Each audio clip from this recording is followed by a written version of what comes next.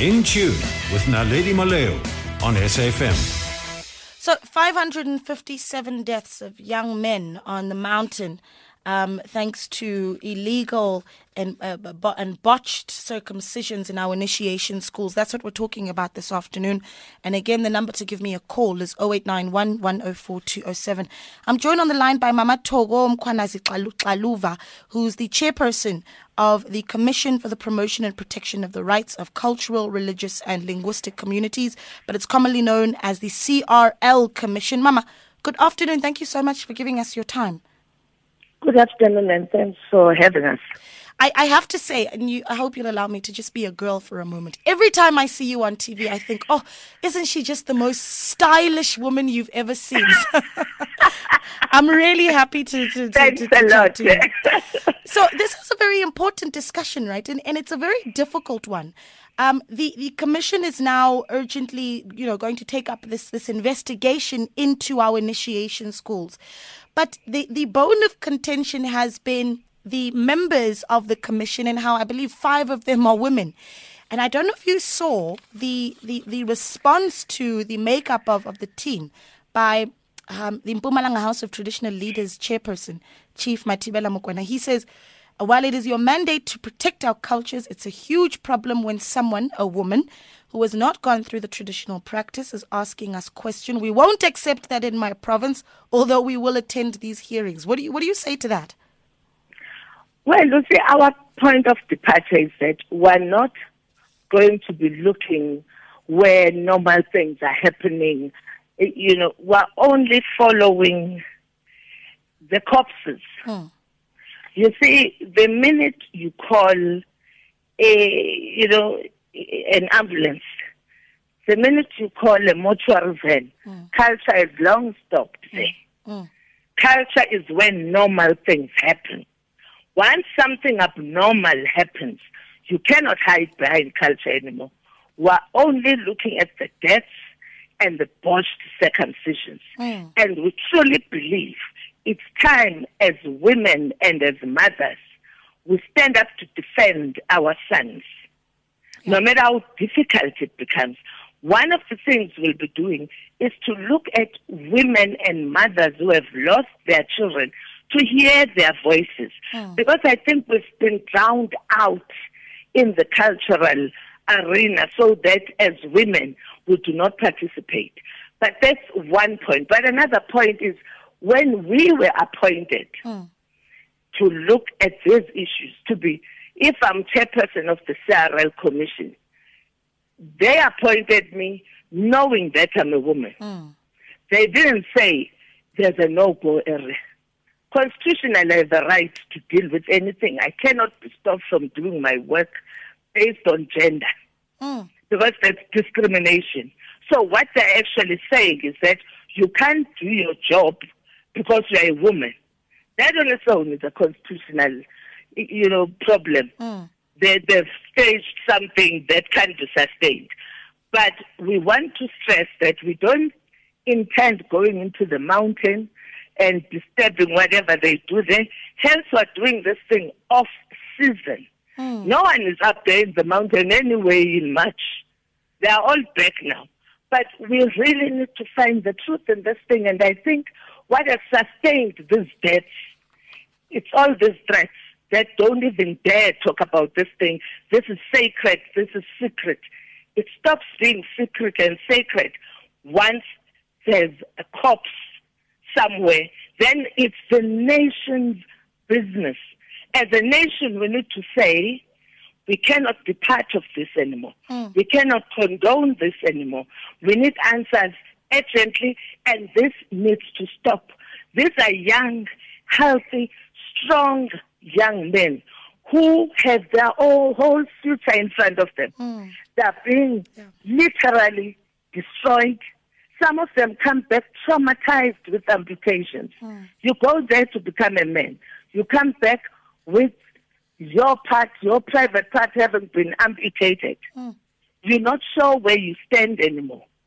Your mother finds out on the day when everybody is coming back that you've already been buried on top of the mountain. That can't be something we can stop investigating because you are a woman. Yeah. And it has stopped being about that. Yeah.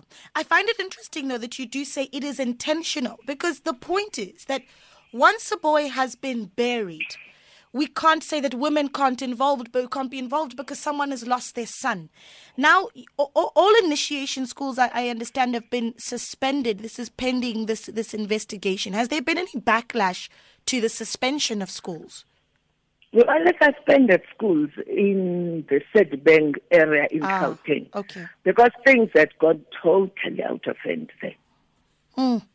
What was, how bad is the situation in some of these areas? And I understand that the Eastern Cape has the highest number of deaths. And Gauteng specifically, you don't hear too much about initiation schools. There are very few in this province. What does it look like here in Gauteng? In Gauteng, there are very few, but very problematic. More problematic than the Eastern Cape. Not in terms of deaths, but the whole system has been hijacked by criminals. So they take these young people, they abduct them even when they're going to school or to the shop, whether your family practices this culture or not. They take them up to wherever they take them, and then your family is forced to pay money for your upkeep there, 5,000 rand. And when they come back, families are saying they are traumatized by these children. They come back not as men, but gangsters. We've seen evidence. The police have given us evidence. Hence, in December, we said, let's just shut down this whole thing. Let's know you mustn't issue any permits for any initiation schools until we have a full investigation, and we then can sift who's doing the right thing, who's doing the wrong thing. Let the criminals go to jail. Let those that are practicing culture practice it correctly. Yeah, and you've issued, calls from all sorts of stakeholders, really, to come and comment. Government involved. Who is it that you've called? We're calling government. We're calling COGTA, Cooperative Governance and Traditional Affairs, Health Department. We're calling all governments, all departments. Justice. We're interested in the NPA. We're interested in what SAPS does.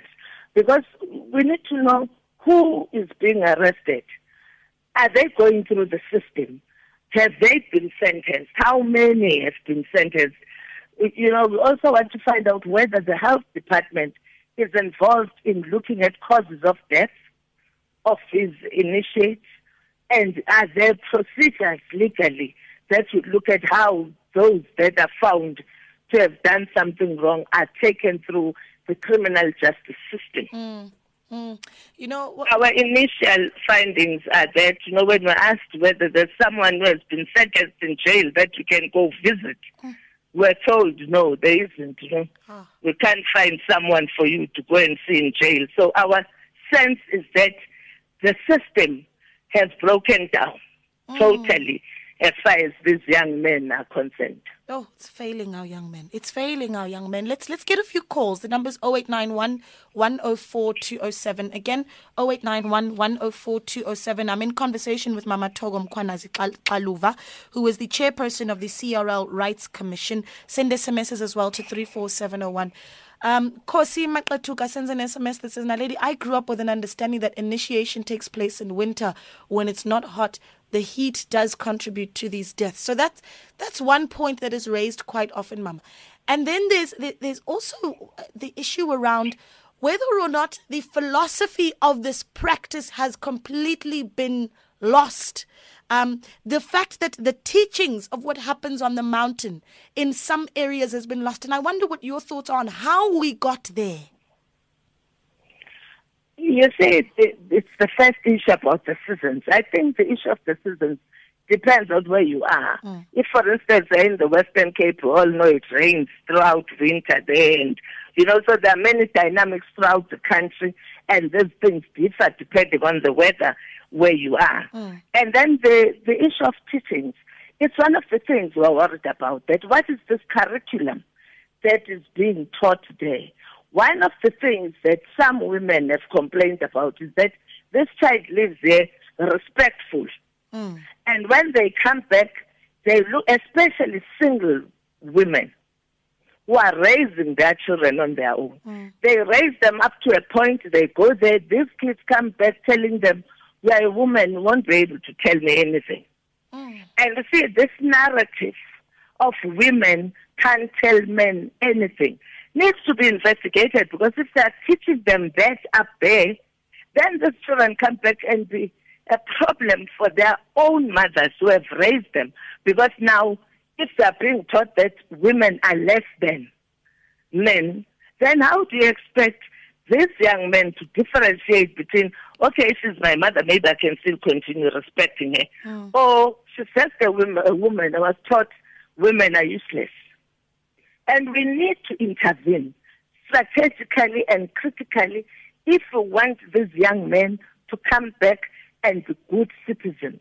And it's time that we start asking the difficult questions and we start trying to say, let's help you develop a curriculum that is constitutional, that respects human rights, that respects the rights of women, that understands that as a citizen, I have a responsibility, so that to come back as a better human being who understands who you are and where you are.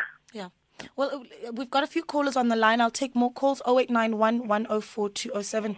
Is it Umzondle in the Western Cape? Umzondle, Yes. Good afternoon. Yes, Mama. Yes, thank you for calling. Yes, I'm a man from the Eastern Cape. Or Eastern Cape, okay. Yes. First and foremost, people must not hide behind the tradition, because the very tradition is a tradition. It's not only for men; it's tradition for African people, both mother and the father. Yeah. When I'm in hospital, let's say I'm HIV positive, and I can't even clean myself, the nurses wash those people. And nobody says, no, it's a tradition, the nurse cannot wash. They wash everything, and females. Now, what is that changes when it comes to people when they're in the circumcision? Because people who are doing these things are not hygienically orientated. And therefore, it means at the end of the day, these people, they go there, then they go to hospital. So rather than having that situation, then I think the people who are orientated towards health are the ones that must be involved in the initiation school. And the people that are doing like amakangata and other things, the traditional leaders must make sure that one cannot be in Kangata if he's irresponsible himself in the society. Because what happens, people who are frustrated, who have got psychological problems themselves, they become Ikangata, which is a traditional nurse. How can he be a traditional nurse and yet he cannot even nurse himself? And as a result, they ended up, because they are psychologically disturbed, they take that disturbance to these young men and punish them and make the bleeding more and more and the such thing. So that traditional leaders must not hide behind tradition. They must take full responsibility and make sure that the person who is a traditional nurse, which is Ikangata, is a person who's coming from a society and who is respected from the society. Yeah. A person who is not, you take a drunkard, and that drunkard drinks in the location. When he's drunk, he goes down because he has got a problem with me, the father of that child. Then he punishes that child in the traditional land of in that class circumcision school. And this is how these things happen. And the law of our country is too much moderate on criminals. Yeah, Mzondle, thanks for calling. You see, and you're raising an important point. The process of vetting of our traditional nurses, does it actually take place? How should it take place? Moses is in Kagiso. Moses, good afternoon. Yes, ma'am. Hi. I'm well. Thanks for calling. Yeah, I'm worried about this issue. South Africa is we respect our cultures. We from many cultures, and the thing is, this thing of people doing such things is like we have to if they register all initiation schools, and then try by all means to control the number of people who are in charge of such schools. Then maybe by training them, making sure that they understand everything that is happening there. Anything that they do, they have to understand what they are doing. So we're trying to decrease the number of gang stars that think money. I mean, they're after money. They just need money, and then they destroy our cultures. So we are worried about the loss of lives there, because people need money, and then they need it in a very dangerous way, destroying everything, destroying our cultures and our lives. So I think that will happen. That will help us. Yeah, Moses, thanks for calling. You see some interesting suggestions that are coming from the listeners, and I'll take more. 0891 104 207. Madoda sends an SMS that says, in the past, if the initiate had died, he was buried on the mountain, and it was said that he was left behind. Now, I suppose the argument here, Mam Togo, is that it is actually traditional, that if a boy dies, it means he has failed in the process of becoming a man and must then be left on the mountain. And your response to that is what? Our response to that is that we have laws in this country. Maybe 500 years ago, yes, when we didn't have a constitution, when you die, there's a process. The system needs to know what you died of, what happened. You need to be registered as someone who has died. You know, there's a post-mortem issue, there's an inquest issue, so there's no room. You see, the Constitution doesn't exclude mountains and forests. It's wall to wall. The laws of this country are wall to wall. And the Constitution is very clear. You have a right to enjoy your culture, but it mustn't violate the Bill of Rights. The basis for the Bill of Rights is your right to life. That is all that you need. Once you lose that, then you have nothing. So we need to operate within the law, within the Constitution. We cannot operate like we're doing so many years ago. Things have changed now. Yeah. One more call. Tony is in KZN. Tony, good afternoon. Hi, good afternoon. Just wanted to say a couple of things. Let me just turn that radio down. It won't take a second. Please. Right. Do you know that in all cultures you have circumcision? For argument's sake, in the Jewish faith, it's done within the first 3 days before the mother even brings the male child home. But my answer to this is it's not circumcision being done. This is not culture. This is tribalism. And I've seen so much of it in the Eastern Transvaal as a farmer. And these young, strapping boys, they come back and they just are never the same. That's it. Thanks very much for taking my call. Have a good weekend. Thanks, Tony. Thanks for calling. Have a good weekend yourself. All right, I'm going to take the very, very last one. Sillo is in Mokopane. Sillo, good afternoon. Thanks, Nali, and thanks for taking my call. Look, just now the problem here, I think, which is the Constitution undermined by the culture or the tradition. Because if I look at this issue, we young guys die each and every year, and we talk about this, and nothing happened to anyone.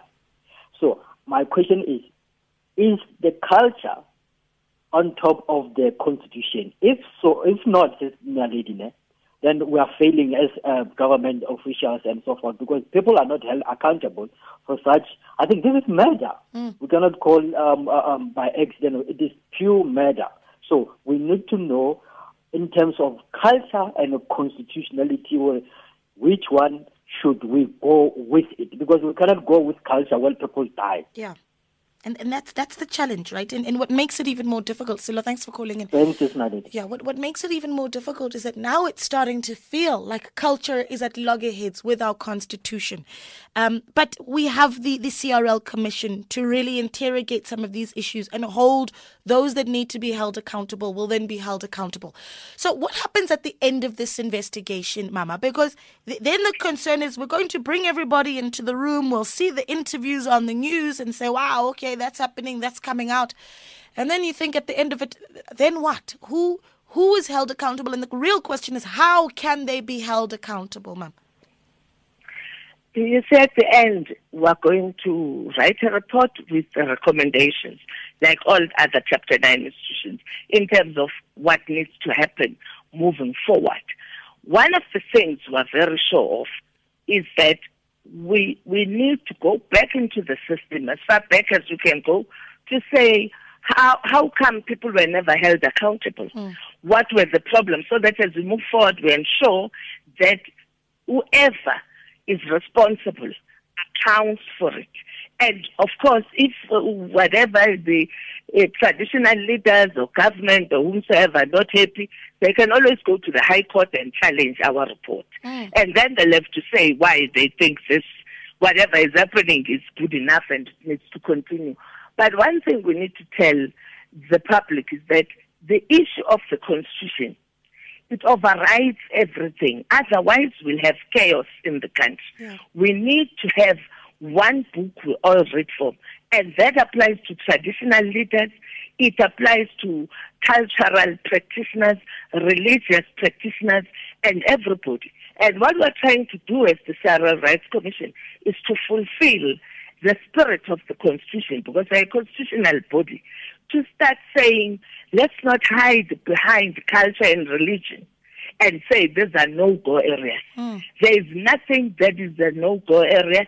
The Constitution is our only pillar, and we're a country that is governed by a rule of law. Let's all comply. Let's all do the correct thing.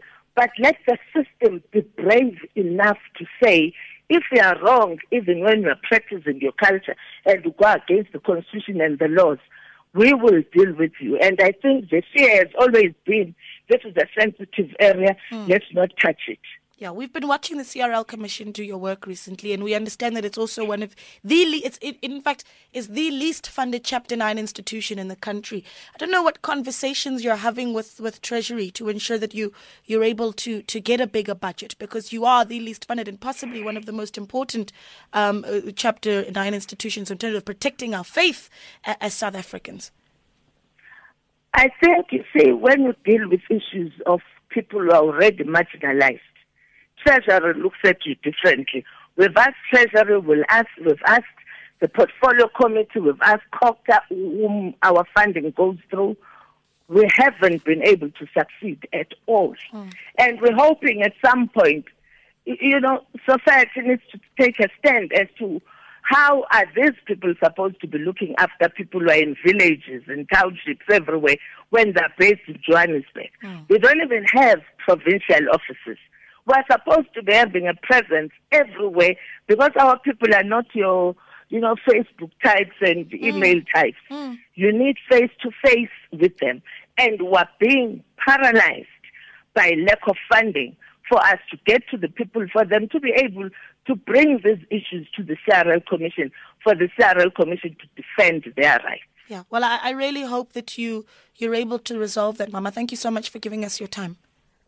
Thanks a lot for having us. All right. That's Mama Thoko Mkhwanazi Xaluva, Chairperson of the CRL Rights Commission. That's the Commission for the Promotion and Protection of the Rights of Cultural, Religious and Linguistic Communities. And it's important that a structure like this one is adequately funded. We talk so much about the morality of our country. When you have a Chapter 9 institution that essentially is there to facilitate the work that is being done in a moral space, that needs its funding as well.